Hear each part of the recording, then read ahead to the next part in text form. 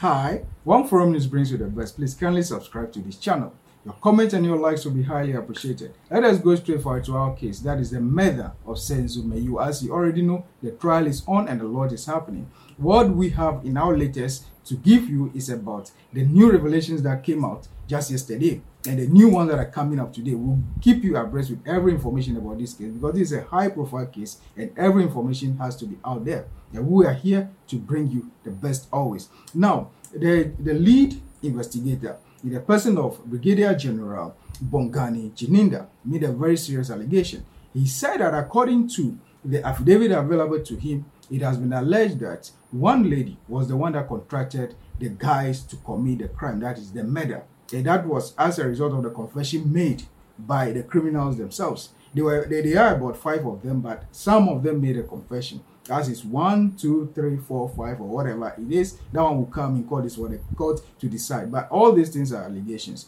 and he is of the view that this person that they fingered in this very thing is one Auntie Kelly Khumalo. Allegedly, they allege that she was the one that contracted them to commit the crime. If you remember very well, Kelly Khumalo happened to be the girlfriend to Senzo Meyiwa, and it was in a house that this heinous crime was committed. So her house happened to be the crime scene. That was where the incidents took place before we lost this very gentleman, Senzo Meyiwa. And now it has been revealed that some of those that are on trial, some of them made an allegation in their confession statement that is according to the affidavit, allegedly that they were contracted or hired by Kelly Khumalo for them to commit this crime. And there were a lot of conversations here and there or communication among or between them. And some photographs here and there also came about. A photograph of a bag containing money here, and all these things are all allegations. But it's the court that will adjudicate over this case for us to get to the bottom of it.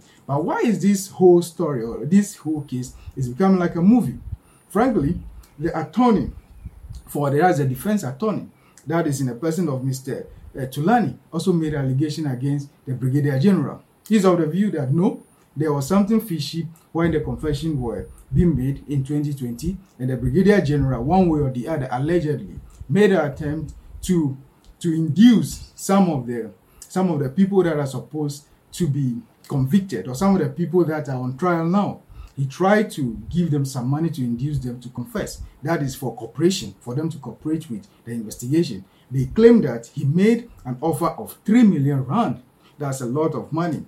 Approximately around 156,000 US dollars. That was the amount of money that they claim, it was an allegation, was offered to some of the people that are on trial now, about 5 of them, but maybe some few, 2 or 3, were the ones that made this confession. And all these things were alleged by the attorney, Mr. Tulani. That's attorney to the defense. That's the defense lawyer. He made this accusation. But this came as a result of the allegations that the general made, the General Bongani Jininda made, that no, there was something fishy that went on. They made confessions or so and so. So he came with that counter allegation. Why is it that all this story or all these cases is becoming a storytelling? It's becoming a movie.